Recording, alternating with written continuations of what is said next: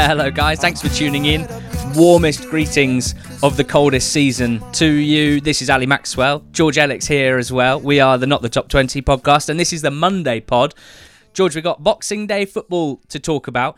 Before we get into it, for the final time in December, remind me and the listeners why we would be crazy not to play the Sky Bet EFL Rewards app predictor today.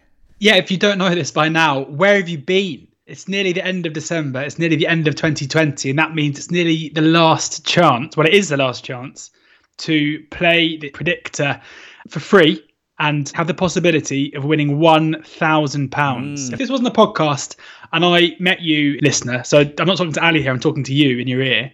If me and you met in a park, right? And I said to you, do you know what? I'm going to give you the chance to predict the outcomes of all the football tomorrow for free. And if you're right, if you get more than everybody else, you're going to win £1,000. You'd be like, what the heck? And that's what's happening, except we're not in a park. I'm just in your ear. I mean, when you put it like that, mate, especially in that sort of location, it's very hard to turn down.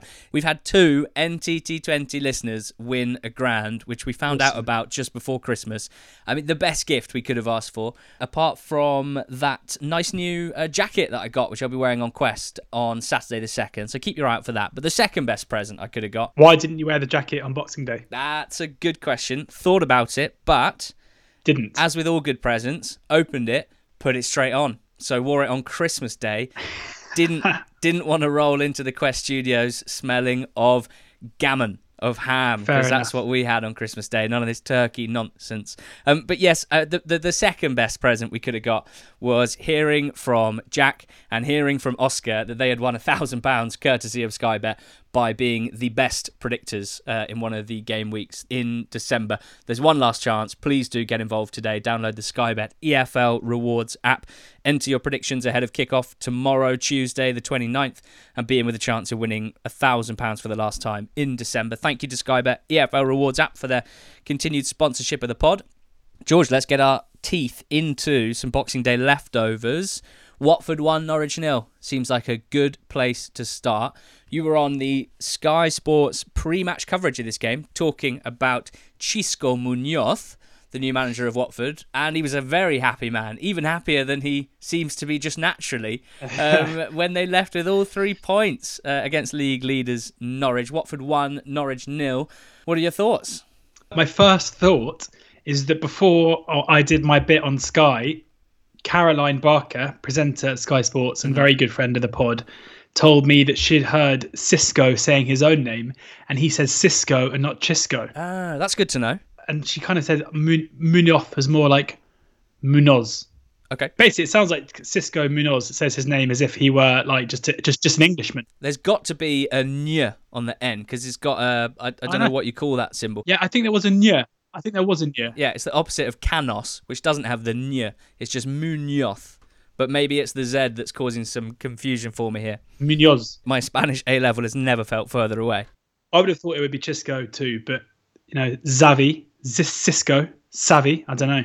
But this is where we are. This is where we are.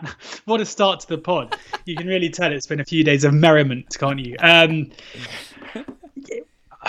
This was interesting because I maybe foolishly bought into the narrative massively, and I thought we were going to see a Watford side who were going to be unleashed and playing with an incredible amount of creative freedom and verve and pizzazz. It wasn't the case. It wasn't more of the same, because I think defensively they were much better, certainly much better than they were against Huddersfield in Vladimir Ivic's final game. But yet, I mean, and they were playing against a Norwich side who, in most games, are going to dominate possession. In most games, are going to have periods where they're on top. Trying to out Norwich in your first game back would have been stupid. Yeah, and it wasn't this kind of new brand of attacking football, in fairness to them. But I mean, Watford fans seemingly, I think this is one of those matches where if it plays out exactly as it did and Norwich nick a 1-0 lead, then Watford fans are going to be there saying, oh my God, it's more of the same, nothing's changed.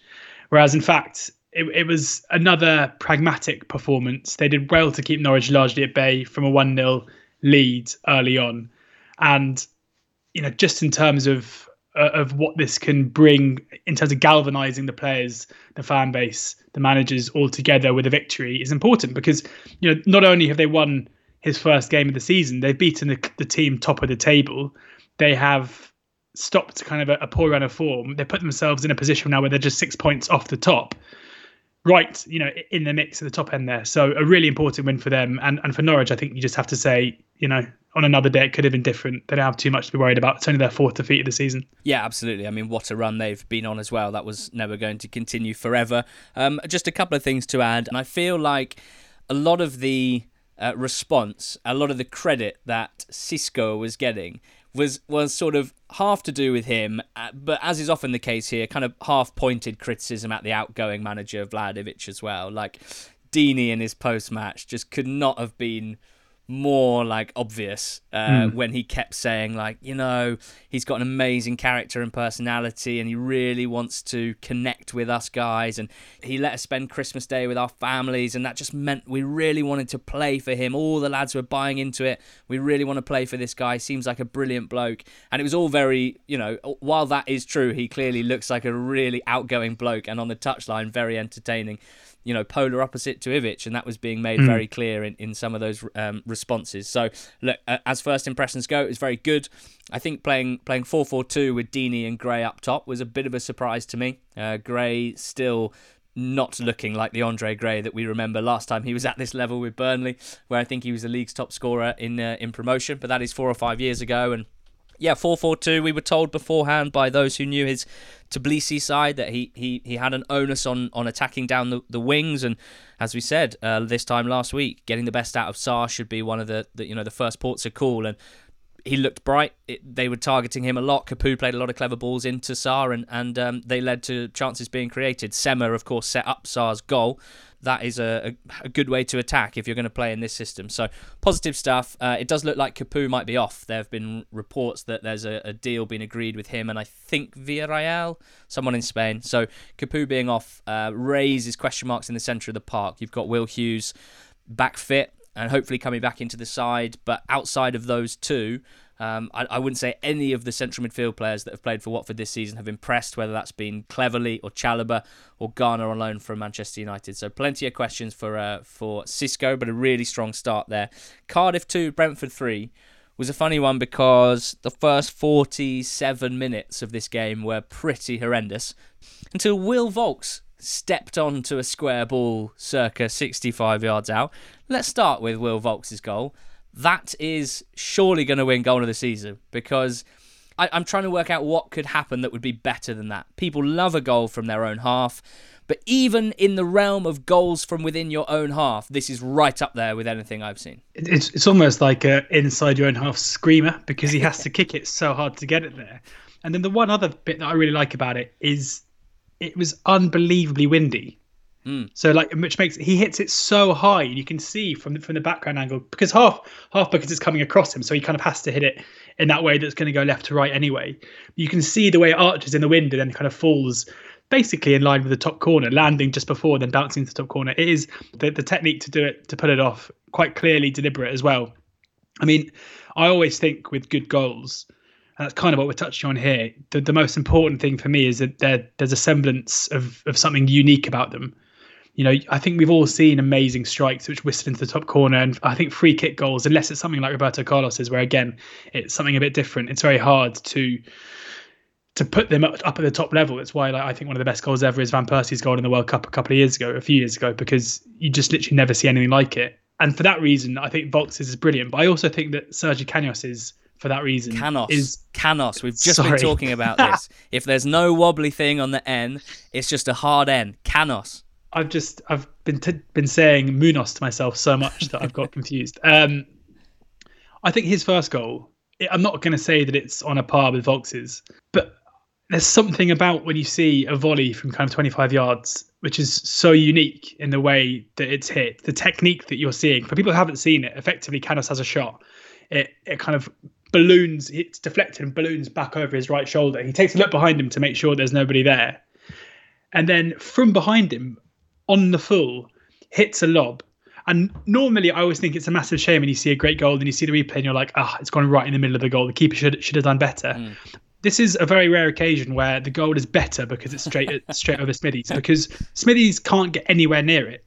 So the fact that he's managed to pull it off, lobbing the keeper whilst it's absolutely remarkable. It's one of the best bits of technique I've seen for a long time. I'd love to know how wind assisted it was, but yeah, in what you're saying, I think Volks would be a fair winner of a goal of the season competition at the moment. But in terms of a favoured goal, I prefer Sergio Canos's. Clinton Morrison said that one reminded him a bit of Ruben Neves, and I thought that was a really good shout, that volley he scored against Derby. And with Volks as well, I think the two things that elevate it for me, one is, like Brian claimed in the playoff final, that they knew that Raya took very aggressive positions, and so they tried to catch him out, and they said that was premeditated. I'm absolutely positive, and I don't think Volks has spoken about this yet. I guess the fact that they lost meant that he wasn't really going to come out and start crowing about it, but I'd be interested to hear Volks talk about this, because I'm going to assume this was premeditated, again, based on the aggressive positions that Raya takes up in attack. But the fact that the ball comes across him from left to right as a right footer, I think that is the last of the options you'd had. If I said to you, George, okay, you're going to have 10 tries to recreate that goal, but you can choose how you receive the ball, I think you'd hit a stationary ball. That's probably number one, right? Number two is probably one where, a bit like Beckham against Wimbledon, you've taken a little touch and rolled it in front of yourself and hit it as it's just moving forward a little bit. Number three is probably having it touched back to you straight. Number four is probably coming from your right as a right footer, so that you can get a bit of whip on it, start it outside the right-hand post and try and sort of curl it back in. And I think the last option is to come from your left, so you have to cut across it. I mean, 99 times out of 100, that gets like shanked out for a throw-in. It doesn't get anywhere near the goal. So absolutely astonishing execution. And I don't think we've ever spoken about a goal for 5 minutes before, but I think it's absolutely worth it. It was sensational. But Brentford won, and Canos was the match winner, ended up with a hat-trick. The third goal, I felt a bit bad for him. Thomas Frank coming straight out and saying, "Yeah, it was a cross. It was a cross." Yeah, because at first I was ready to give it to him. After you've chucked in a double step over to dip inside the defender, I think you have every right to shoot on a hat trick. But it's notable because this time last week we spoke about Mbeumo winning a game for Brentford, and how outside of Tony, they needed some of the supporting cast to step up if they were to turn some of the draws into wins on this amazing unbeaten run that they've been on. And since then, we've seen De Silva win a game for them. And then this weekend, it was Canos. And Tony can just have a bit of a breather from the goal scoring for the moment. And that's really, really that's significant, because Canos, you know, as Frank alluded to in his interview, he hasn't had an easy time, not only coming back from a serious injury, but struggling to replace the output of Benrahma, playing off the left, just not being as natural in the final third, you'd say, as Benrahma, and therefore coming in for a little bit of stick, I think it's fair to say, which is understandable as well. He didn't get a goal or an assist in his first 15 league games this season, but in December he's been brilliant. And, you know, easy to forget he's only 23, Canos, because he's been around for a long time. He feels like a senior player. I think he comes across as one of those brilliant characters to have in the dressing room. Very versatile, of course, puts in a shift wherever he plays. And now the quality in the final third that we've seen this month, if that can be more consistent over the next few months, then Brentford are in a really interesting position. But impressive run that they're on, easing up the table in the last month or two. And they've got Bournemouth on Wednesday, which should be a really intriguing game. Last thing on Brentford, did you notice that Marcus Forss signed a new contract until 2026? A real show of faith in the lad, I'd say. That's amazing. I think it's a real locking down your asset, I think, given your Dortmunds have been sniffing around. Let's crack on to QPR 0, Swansea 2. George, Swansea march on. This is their 7th 2-0 win of the season out of 21 games, which I think is, you know, it doesn't necessarily mean anything more than any other kind of win, but I think it speaks to what we've been saying quite a lot this season, which is Swansea are a very business-like team under Steve Cooper, who once they go ahead, they don't just sit back and invite pressure and occasionally concede late equalisers. More often than not, they get the second goal as well, which is a hell of a character trait. Yeah, it is. Having tipped them up on the betting show, I wouldn't say I was overly impressed with the manner of this victory. I mean, it was pretty professional, but QPR certainly had their chances. I mean, we've spoken about QPR recently as being a side who have lost their attacking verve, and that has been the case. But here, against the best defence at the moment in the Championship. I think this is their 12th clean sheet so far this season. QPR were able to create a fair few chances, and I think can kind of put their lack of goals more down to poor finishing than anything else. And you look at the goals themselves as well. Ayu's goal was a brilliant clearance off the line from Yohan Barbe that deflects onto the woodwork and then bounces into Ayu's path. So not without luck. And then the second goal from Lowe is them just picking off QPR on the break. Pass from Grimes. Yeah, really good pass from Grimes. This isn't me taking anything away from Swansea. It's just you're looking at a side who are now second in the Championship, who understandably fans are getting very excited. When I did the Q&A on Twitter last week, a Swansea fan got in touch and said, is there a likelihood that Swansea are going to break the best defensive record in the Championship this season? There have been some pretty good defensive sides this season. I understand that Swansea are up there right now, but given QPR's struggles, I wouldn't say this was a game where you come away being like, they are so solid. I don't want to take anything away from Cooper and Swansea, because I do think they are there by merit, and I do think that their ability to score goals on the break especially puts them in good stead, and that's probably why they do win games 2-0, because they're so secure in their 1-0 wins, and they've got the pace of Ayew and Lowe when they do break, that it suits them quite well. It's also interesting to note that Swansea's possession style has basically gone out of the window in the last few weeks. They only had 34% possession against QPR here as well. So showing Steve Cooper showing that he's not necessarily a manager who's wedded to one style of play. So I guess whilst things are desperate for QPR at the moment, my kind of overarching point here is that maybe there was an improvement in terms of their performance. Bryce Samuel was dropped to the bench, which I think is a surprise when you're struggling. I know he's been out of form, and I know he's been linked to moves away in January, but when you're struggling as they are to score goals, you'd think you would stick with someone who's been such a great source of them in recent times. And for Swansea, I just think they'll have to improve. I don't think that's the level of performance that Swansea fans have necessarily come to expect, even though they got a pretty comfortable victory at the end of the day. George, bear with me here. You speak a bit of French. If you were Yohan Barbe ahead of this game, and you wanted to give a striker your confidence ahead of his first start for a while, what would you have said to your friend Macaulay in your native language of French? Bon chance. Well, Bon did have quite a lot of chance, and didn't take any of them. I just couldn't resist that. Sorry, QPR fans. It's pretty grim great at the moment, isn't it? They haven't won in 8. 5 of them have been defeats, so just 3 points in 8 games, and they'll be looking downwards, because below them you've got at least 2 teams, and there are only 5 teams below them who I think consensus is, they'll get better, they'll probably get away from it eventually. Certainly Derby, that seems to be being said about. Potentially Forest under Houghton, although things aren't going that well there for him. Maybe Sheffield Wednesday under Pulis. And if you're QPR in 19th, that's a pretty concerning place to be on this run of form. The Asai Samuel stuff doesn't help. A fun part of being on Quest in the Championship section is that basically every small answer you give ends up getting typed up by a local newspaper and put online as so you get headlines about you like EFL pundit says Asai Samuel undermining the club, and wow, that happened. EFL pundit thinks defending was horrendous, as is the case, and you have to be careful what you say. But he's been linked with Fenerbahce, with Celtic.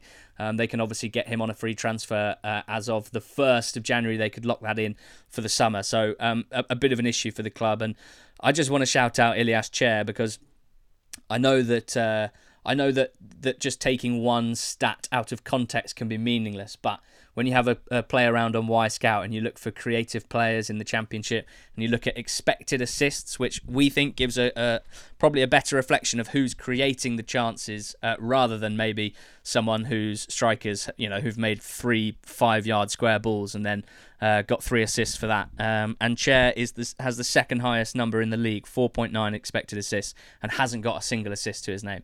And this game kind of summed it up. He put a couple of good balls in, not taken by the QPR strikers. So same story really, because you kind of said it there. They started pretty well, QPR. They didn't look like a horrendous football team, but as games go on, they seem to weaken, and that's not a particularly good characteristic, sadly. Next up, Reading against Luton. I mean, even the Reading fans that we saw on Boxing Day saying this one was a fairly poor quality affair in the first half, definitely, that was sort of lit up by two moments of quality. Firstly, brilliant finish, like instinctive finish from a young centre-back, McIntyre, from a set-piece that flew into the top corner. And then a really nice bit of play from Sam Baldock. I guess the headline news with Reading at the moment is they're missing João and Mete, who are really good goal-scoring players. They've already got the creative players in Elise and Ajaria and the returning Swift. And so Baldock, sadly, is clearly not going to bring the goal-scoring quality, but he is a clever player, and that was very much on show in that assist for Semedo. Really nice goal. Luton's away form, George, deserted them a little bit. When we spoke about a month ago on the betting show, and I brought up some stats that I've just dredged up again. Nathan Jones's second spell, 10 away games. He'd won 6, drawn 2, lost 2. And in the last month, they've played 5 away games, and they've lost 4 and drawn 1. So it's a reverting to the mean, isn't it? Yeah, it's going to happen. The funny thing is, their underlying performance data recently, Luton, has been amazing. Like, when I looked at the latest Fox Punter XG tables, in the whole of the Championship, what baffled me and stood out to me was Luton's underlying performance data. So I guess I won't be too worried about the away form dropping a little bit, because generally I still think they are more than holding their own. And there's a reason they're 11 points clear of the relegation at the moment. So maybe not something to be too concerned about.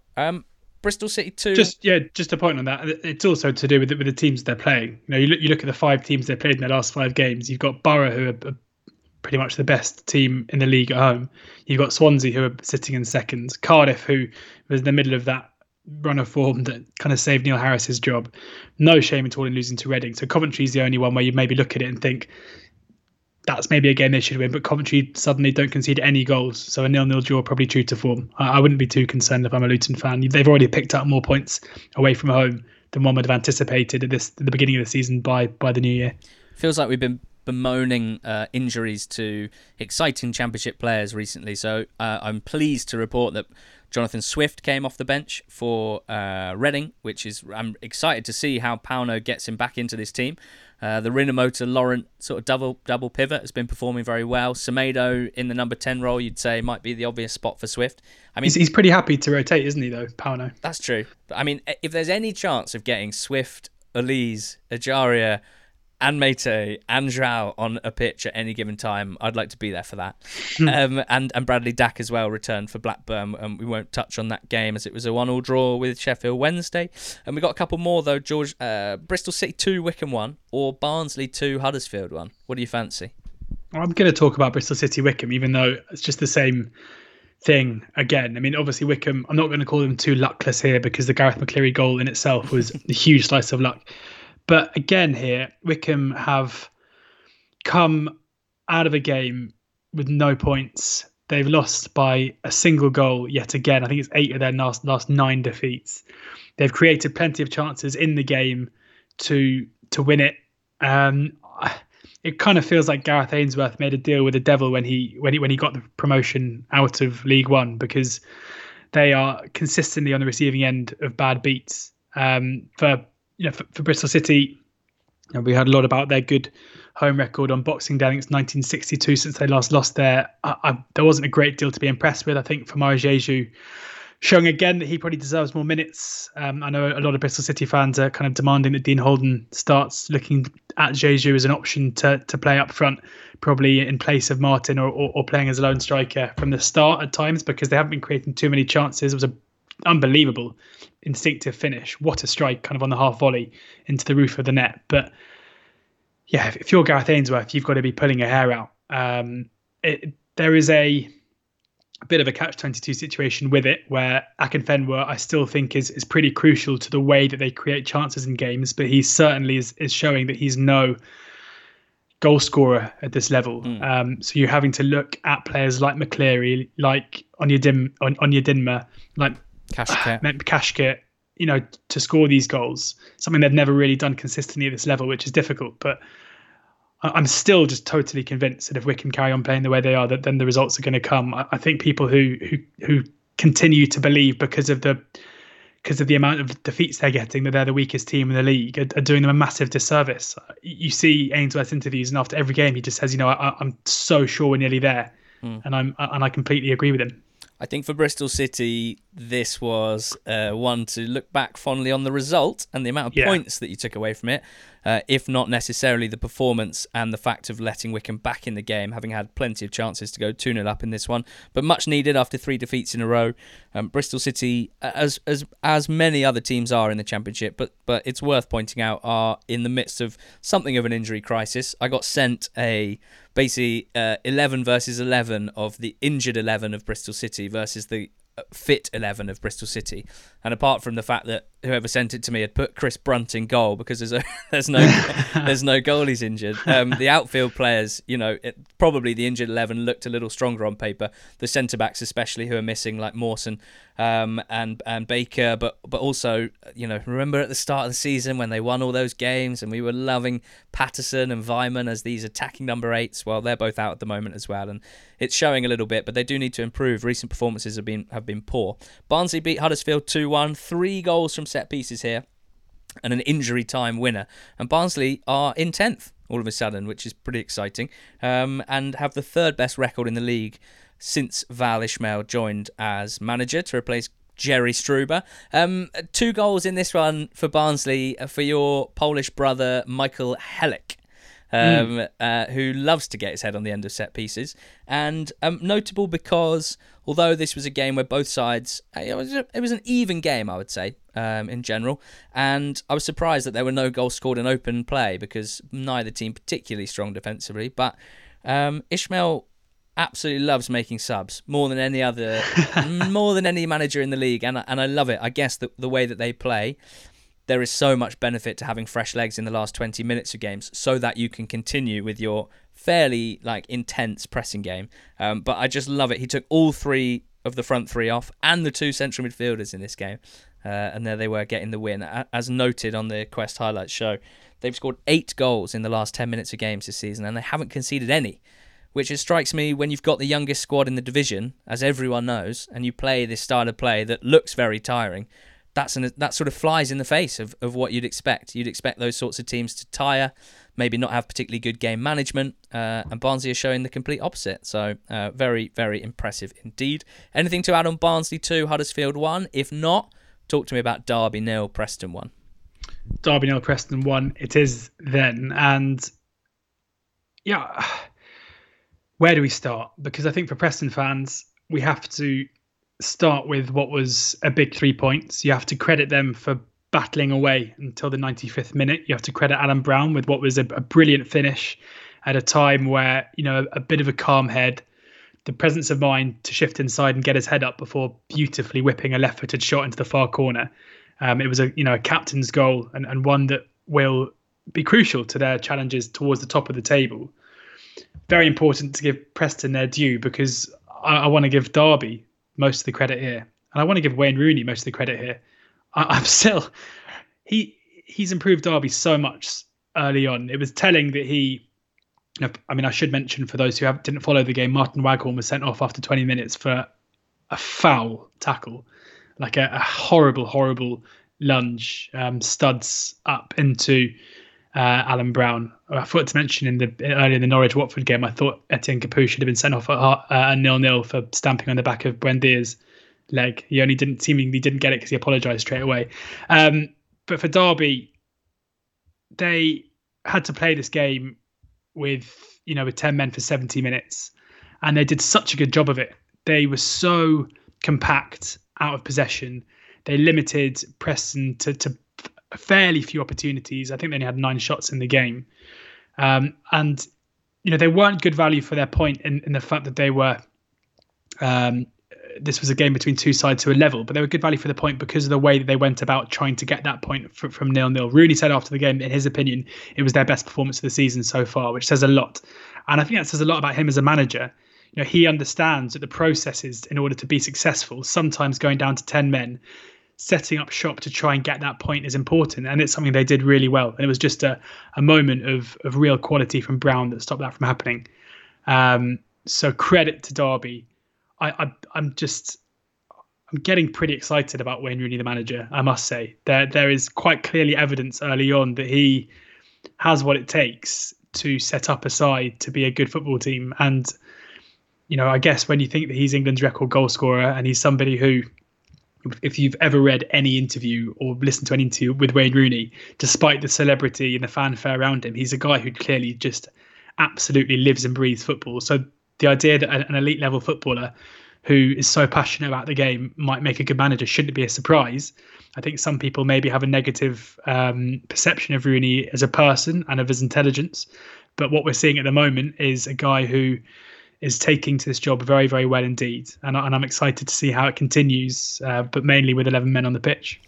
And that flash of brilliance from Alan Brown really basically delayed a conversation that would very much have been had about Preston and their inability to break down teams who sit deep.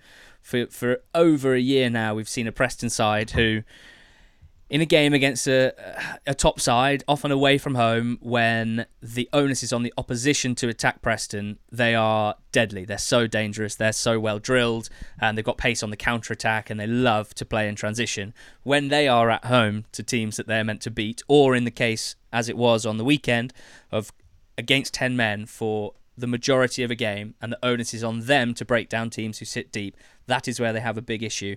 And again, they weren't particularly impressive in how they went about that until that flash of class from Alan Brown.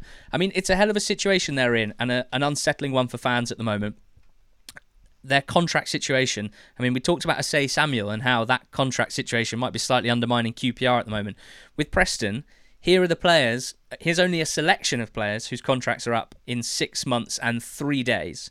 Ben Pearson, Alan Brown, Daniel Johnson, Ben Davies, and Darnell Fisher. Like 5 key players for them in their current first 11, all out of contract. Therefore, unlikely, if they do expire and leave on freeze, to get any compensation. They might get some for Davies because he's a young player and he's come through the system. Otherwise, no comp for players who probably have a combined value of 10 million quid, and without the financial backing at board level to you would say adequately replace them with like-for-like players. So it's a really unsettling time for Preston fans at the moment. We're going to move on to League One. If you think we're going to spend any time on a bank holiday talking about Forest 0, Birmingham 0, or Coventry 0, Stoke 0, I'm afraid we're letting you down here. But no chance. But there's no chance. In League One, we only had half of a slate, half of a docket, just a dock on on Boxing Day. But I guess the headline on the docket was Lincoln City thrashing Burton. They ended the day top of the league. Burton, of course, bottom of the league, 5-1 winners. And I don't really know. I don't know what else to say about Lincoln that we haven't already said. So I wanted to talk through a couple of players that aren't named Brennan Johnson or Lewis Montsma or George Grant, because I think it's fair to say those are the 3 who have got the majority of the plaudits. When you've got a team top of the league on Boxing Day, heading into the new year, I think it's worth, talking through some of the other players. You've got Jamie Jones in the centre of the park, who they signed from Crewe. His ball out wide for the first goal early on in that game, which basically set the tone for the rest of the game, was magnificent in midfield. Remy Howarth looks like a really energetic central midfield player. I don't know a huge amount about him, but he's catching the eye recently in this good Lincoln side. Anthony Scully, who's a West Ham youngster, classic Appleton, getting Premier League young players who have dropped down, who haven't got their chance, get them sort of thriving. He'd never made a senior appearance, released by West Ham, into the loving embrace of Appleton, and now 5 goals in his first 20 league games for them, looking very, very good. Alex Palmer in goal. He's on loan from West Brom. People who follow League 2 will remember him last year being in goal for Plymouth in their promotion. Appleton, obviously, with strong links to West Brom, and he's in goal. They also got Callum Morton, who was Northampton's star, wasn't he, at the playoffs?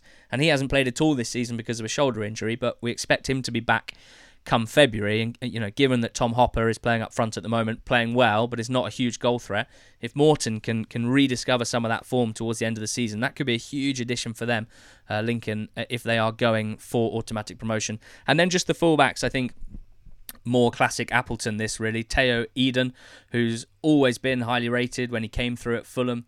I think there's always been slight question marks about what his position would be as a senior player. He went on loan to Ipswich, and that didn't work out at all under Paul Hurst. And again, released by Fulham, no way through there.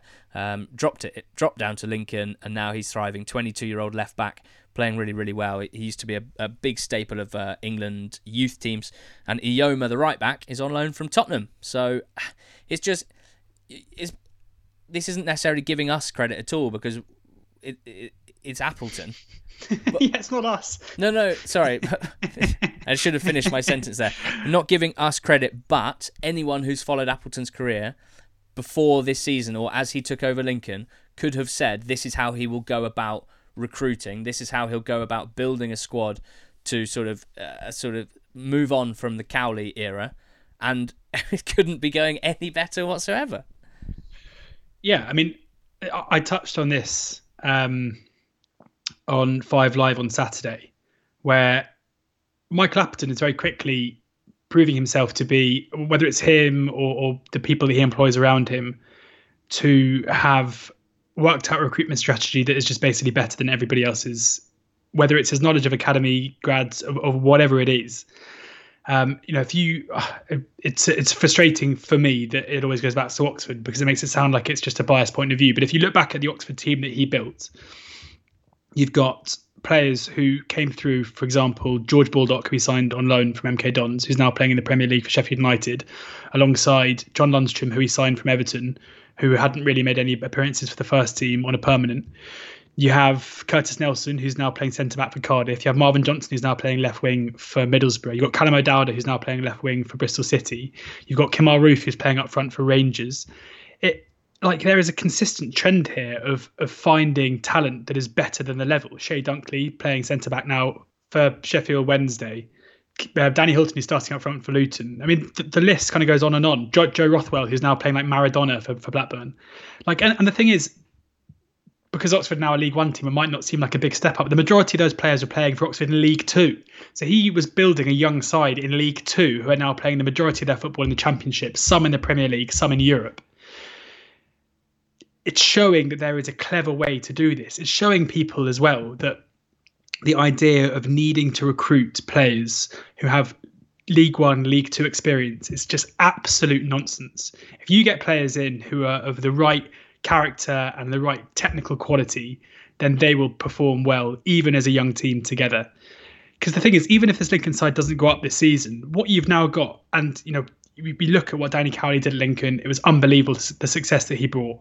But this is different, where whatever happens with Lincoln City and this season, if they don't go up or whatever, they've now got a side who, if they continue playing at the level they're playing at, are going to turn over a massive profit for the club. These players are going to be sellable assets very, very soon. The players they've got permanently, I should say, because obviously some are still on loan. And that enables them to reinvest again in a business model, in a player recruitment model that clearly works. It's incredible to see how many clubs in League One and League Two are still so lazy in their recruitment, signing players who have 250, 300 games at that level, who've been released from a side, who took 2 years look at them and decided they weren't good enough, but they turn up at the same level of club. Like, what he's doing is incredible, and no matter what, even if they end up finishing and having that kind of slide that I think most people expect them to have, it's remarkable what he's done to build a team with that budget in such little time. I'm not sure if I expect a significant slide. I certainly expect a run of poor form in the same way that I would expect every club in League One to suffer a poor run of form between now and the end of the division. But the performance levels are consistently good, and it's not that they're not like running really hot in any of the underlying stuff that we might look at. To sort of predict the future, it's all looking worryingly good, I must say, for Lincoln. And just, well done to those who run Lincoln City, because losing Cowley quite early on in the season last year, when Lincoln had started really well, you might remember they were towards the top of League One. It's only a month in or something, but to lose a manager that took you from, well, put it this way, 4 years ago they were in the National League. They won the National League, had a season in League Two, won League Two, had a season in League One, and they're now top of League One. and to have bridged that gap between the manager that did the first bit and now have a manager who's doing the second bit. It's an astonishing rise. It's absolutely unbelievable what Lincoln have done over the last few years. Elsewhere in League One, at 3:14 p.m, you WhatsApped me and said, "Wonder if Yellows might go up." at 6:21, perhaps bolstered by a glass of wine. I know you were doing Sky, so you wouldn't have done that. Don't say that. At 6:21, 3 hours later, with no alcohol in your system whatsoever, you tweeted to the nation, "Can't believe Oxford are going up this season." I mean, it seems ridiculous to me, so you can just tell me why you're so excited.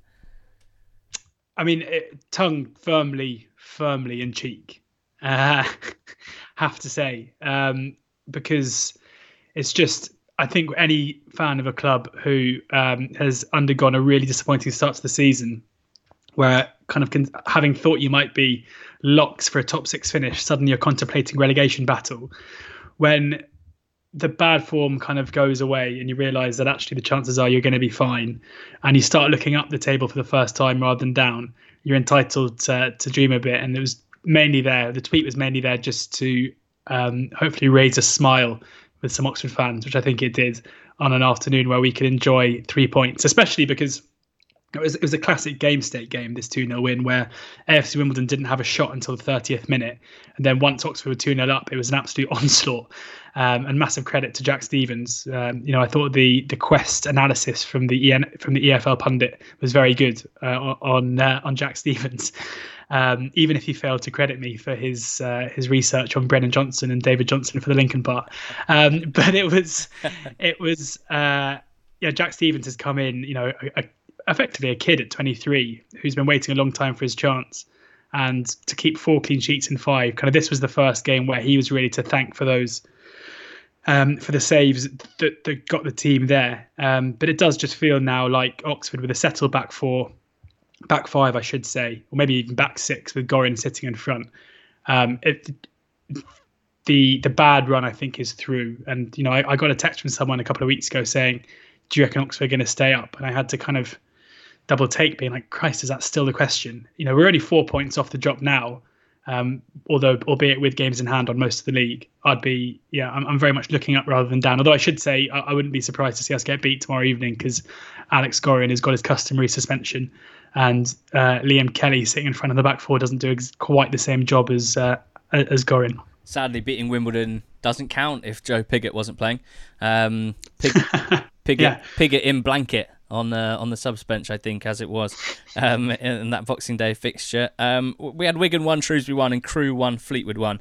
And I mean, generally, most of the chat around those games was around refereeing decisions. And as we know, that doesn't make for a particularly interesting podcast 3 days later. So just before we move on from League One, the Charlton 2, Argyle 2 game was entertaining.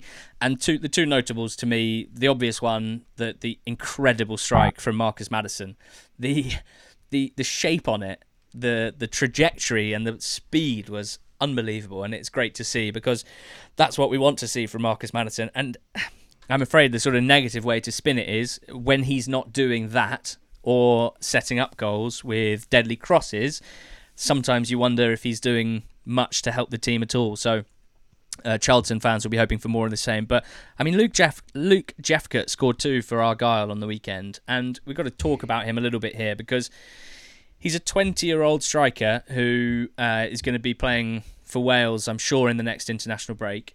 He's got 10 League One goals in 1,000 minutes, so 1 every 100 minutes, and he scored 7 last season in League Two in around the same amount of time.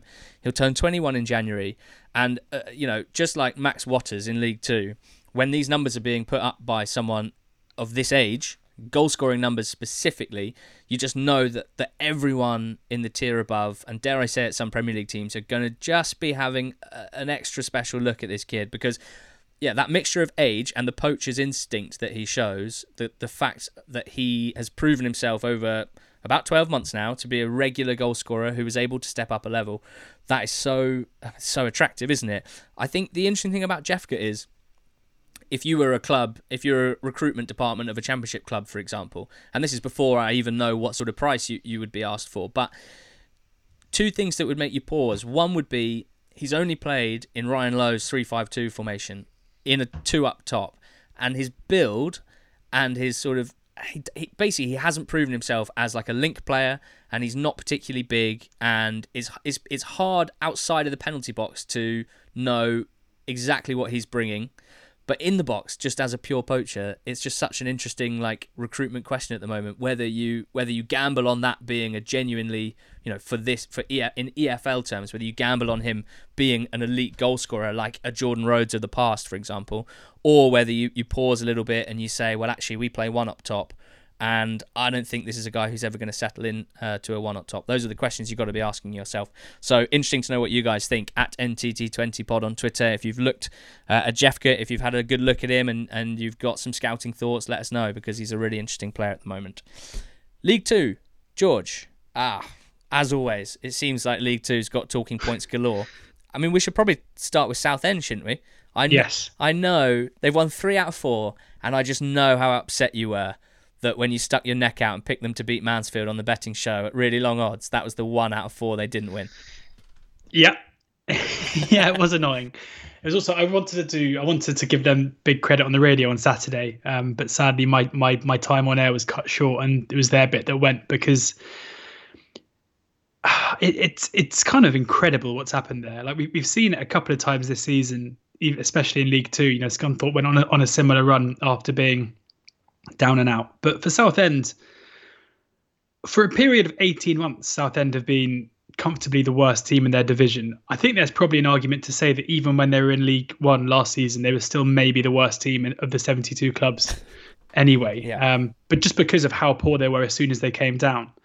You've got Mark Moseley, a manager who we've barely even spoken about, because I think the general consensus has been that whatever's been going on the pitch at Southend hasn't been his fault. So what's the point in talking about Moseley himself?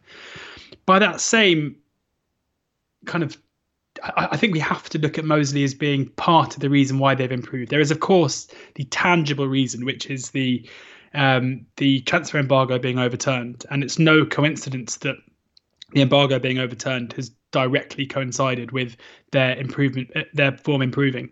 I think it's also important to point out they're not going to suddenly be one of the best teams in this division. They're not going to win games willy-nilly from now on in. I think the fixture list itself has been quite kind to them at a time where it suited them. They played against a Colchester side who I'm pretty sure are going to slide down the table in coming weeks. You actually look at the 5 teams they played in that run: Stevenage, Scunthorpe, Grimsby, Mansfield and Colchester. If I was to draw up my worst teams of the division, kind of top 10, all of those teams would be in it. So it's come at a decent time for them. You mentioned on the Quest show, Akinola and Hart are obviously playing huge parts in that. I think Akinola is a player who looks very lively indeed. But for the club to stay patient, for Moseley to find a method to win these games and to turn around the culture at the club in the way that's happened over the last 3 or 4 weeks is incredibly impressive. So all credit to them. And I'm just, more than anything, really happy for Southend fans. I know there are still issues with how much we're going to credit or talk about, or how much we want to discuss the ownership at Southend. But just for the fans themselves, who've had to deal with a hell of a long time of bad beats and look destined just to fall away into non-league with a whimper just a couple of years after being an okay League One side was desperate to see. So I'm really hoping, we should, except for my Oxford bias, obviously, you and I should be fairly, we shouldn't look for certain clubs to do okay, but just for Southend fans, I'm really happy that they're enjoying something at the moment, and I hope that it continues throughout the season. Yeah, second goal was a really nice goal. Brilliant bit of midfield play from Kyle Taylor, finished off by Dieng. As you alluded to there, the question is, how bad are the Colchester side that they beat? Because in underlying performance data terms, they're insanely bad. Only better than Southend over the course of the whole season in terms of XG ratio in League Two. Now,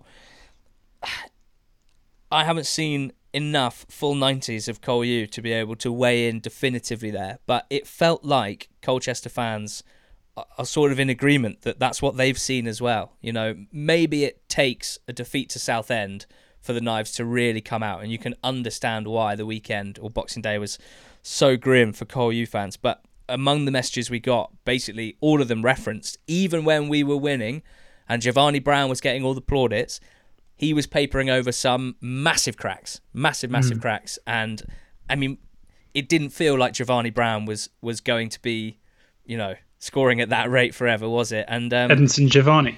That's the concern, is it? How much do you put down to the rookie manager? How much do you put down to a couple of key men departing in the summer? I think the feeling amongst the fan base is that the squad is not significantly weaker than it was last year. So it's pretty concerning. And results like that and bad vibes as it that have been sort of right at the fore for the last few weeks is keep an eye on Cole Yu's next few results, that's for sure. Morecambe could barely be doing better. 4 league wins in a row for the first time since 2016. 5 wins in 6 overall. Carlos Mendes Gomez with 2 poachers finishes. I mean, we know him to be a tricky attacking player, a sort of wide forward with a goal threat, but both of those were like proper number 9 goals, which I really liked. And everything's just working so well. I loved that in Derek Adams' post-match, he basically just went through the team and just went like, the front 4 with Stockton, Slew, Mendes Gomez and Phillips, they're playing really well. And then the back 4 all doing really well with Songo in front of them and Will Dig as well. So, everything's just going pretty well. It's all great. That's exactly it. The system he's playing is working. I've been back through their last 6 games and there's just a core of like 10 players who are starting every week, don't seem to be suffering from fatigue because they're so in sync and they're playing so well, and it's brilliant to see another team for whom the performance data, this isn't a case of them like nicking a load of tight ones and probably going to be on the other end of it in the next few games. They are genuinely dominating these games. They were poor. Yeah. They didn't have a shot in the first half against Grimsby. I was about to say, I mean, I was following this game closely because it was my super nap on the betting show. And I just couldn't believe what I was watching. I just couldn't believe. I was sitting there being like, they've been behind early and they haven't had a shot. And then the first 5 minutes of the second half went and they still hadn't had a shot. And I was just thinking, how is this going on?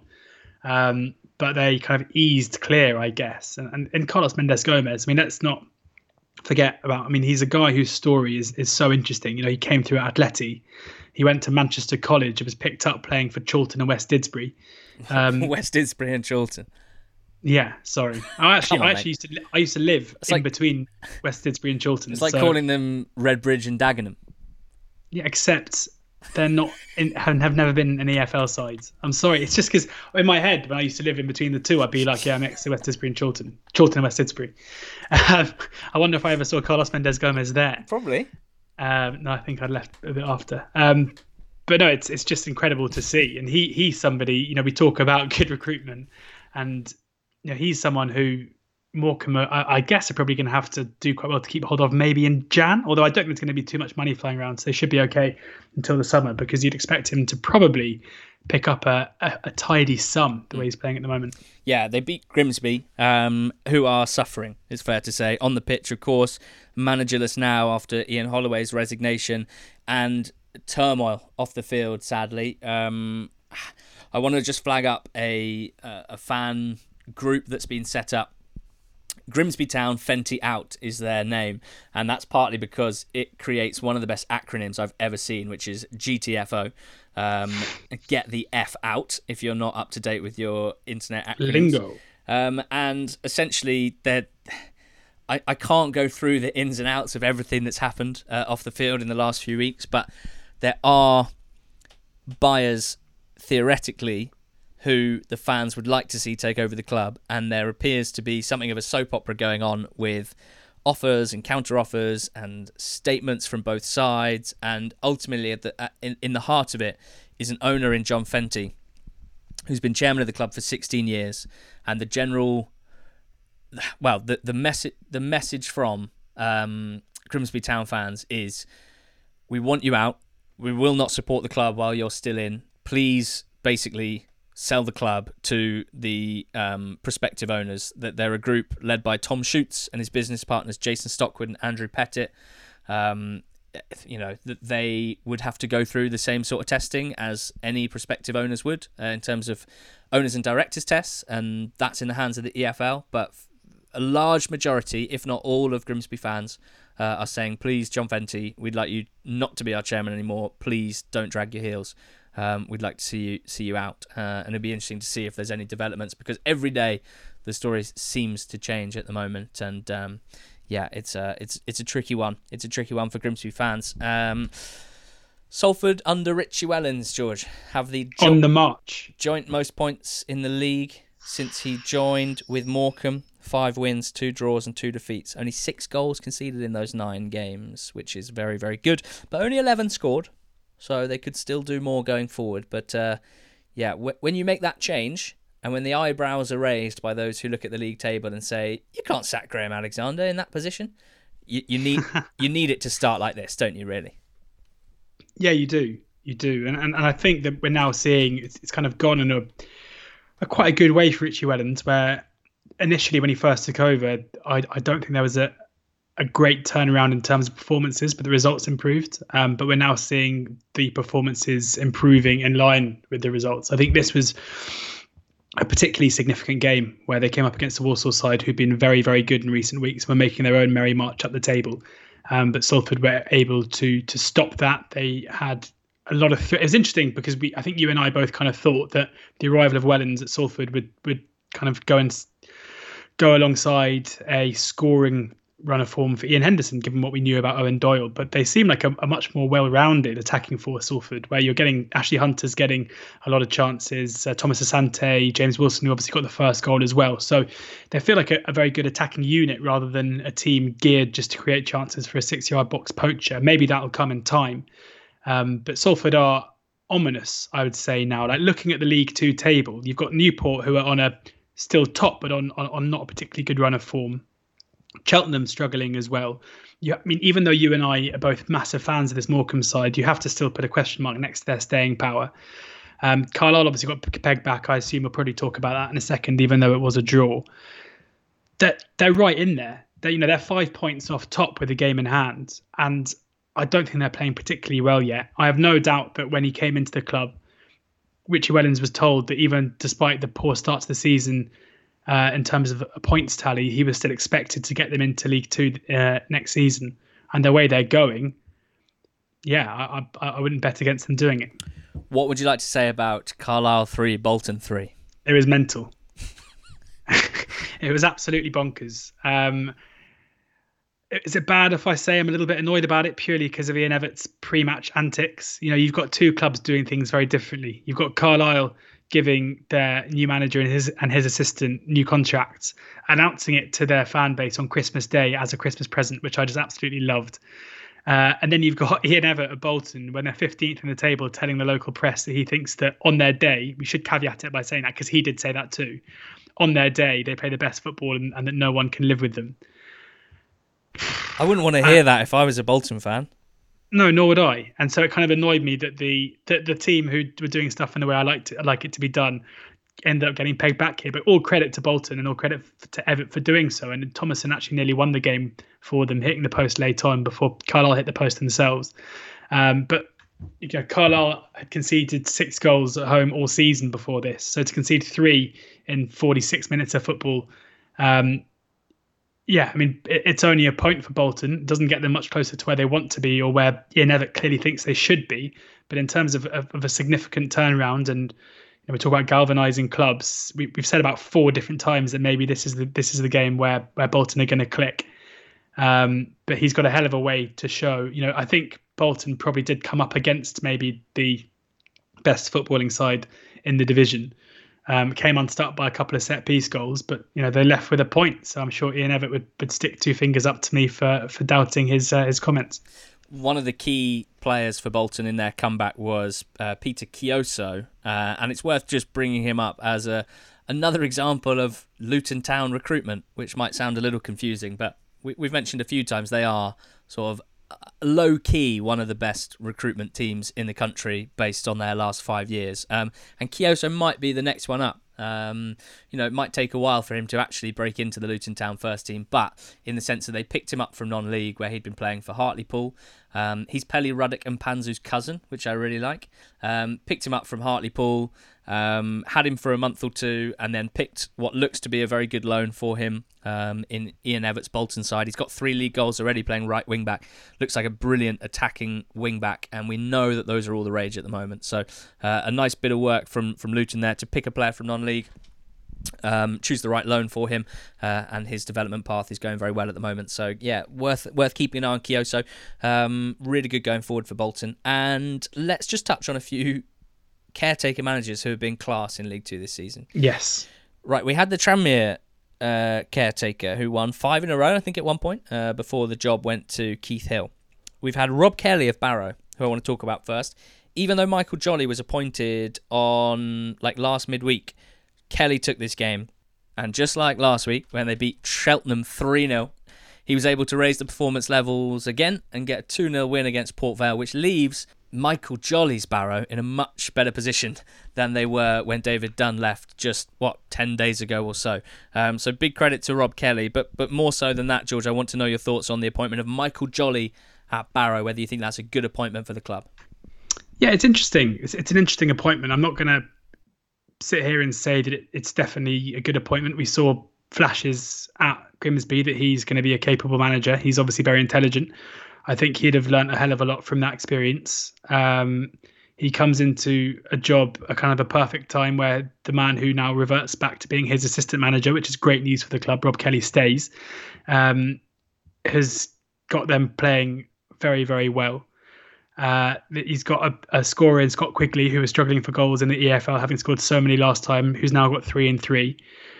It's a good job for him to take on. I'm excited and interested to see how it's going to go. For Barrow fans listening, I'm not sitting here saying this is a magnificent appointment. I don't think he did enough at Grimsby to show that may be the case. I think he's obviously got a fair bit to sort out in terms of how he deals with the local press. Maybe at Barrow that'll be slightly different, because that's what seemed to spell the end of his time in Lincolnshire. But yeah, I'm excited to see it, and I've just been incredibly impressed with Barrow. They've stepped it up to a level that I didn't know they had in the last couple of games under Rob Kelly.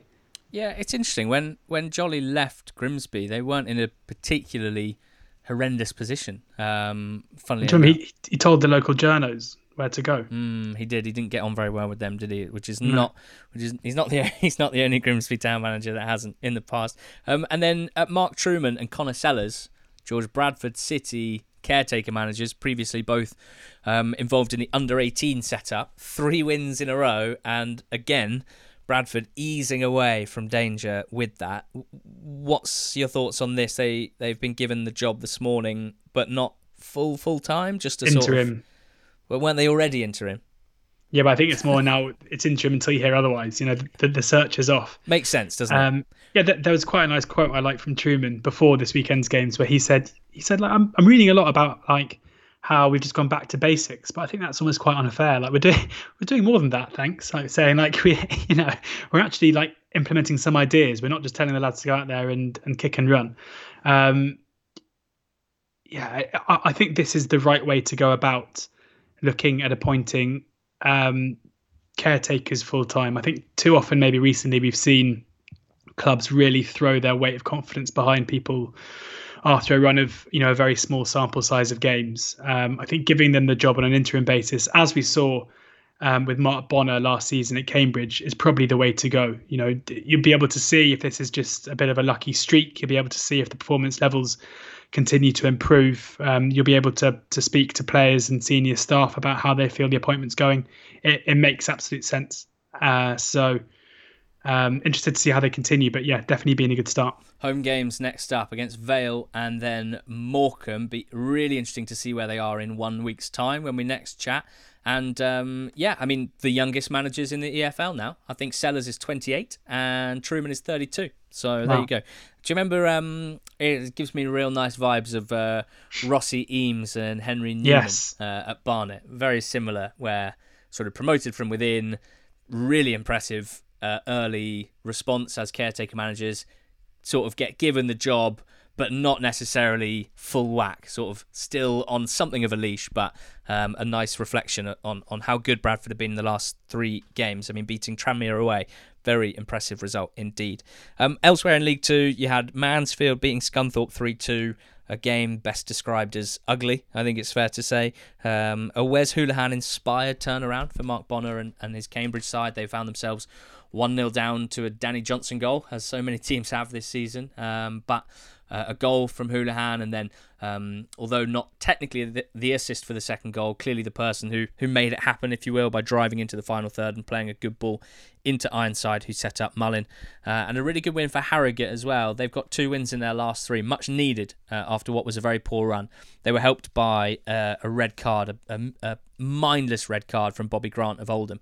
And they turned that one around thanks to George Thompson, whose winning goal was very spectacular. A spectacular Boxing Day all round in the EFL. It's a shame that we missed 8 games due to COVID. We expect that this midweek round of fixtures and probably the weekend's rounds of fixtures as well will continue to be affected by the pandemic. But we'll still be covering it, that's for sure. We'll be back again with a betting show in the second half of this week. Enjoy the midweek fixtures, and don't forget, George Ellick, this very specific call to action. Download the Sky Bet EFL Rewards app on your phone right now, please. If you don't, I'm going to be very upset. And play the predictor game. I got 3 again on Saturday, but this time it was 3 out of 6. So better. Still wasn't enough to win me the bag of sand, but hoping this is your last chance, guys. This is it. So do download it, ready for the midweek docket. 3 lots of £1,000 up for grabs in each EFL division on the Sky Bet EFL Rewards app predictor this midweek. Please do get involved. We've had 2 NTT20 listeners confirmed as winners in the last week, and it'd be great to finish on a high. So do get that downloaded. Do fill in your predictions, and fingers crossed after that, maybe one of us could win one of the last in the last game week. Anyway, thank you guys. We're straight back on the sofa now. We hope you're all well. Hope you're having a good week. At NTT20 Pod, if you've got any questions, queries, problems with today's pod, we'll chat again soon.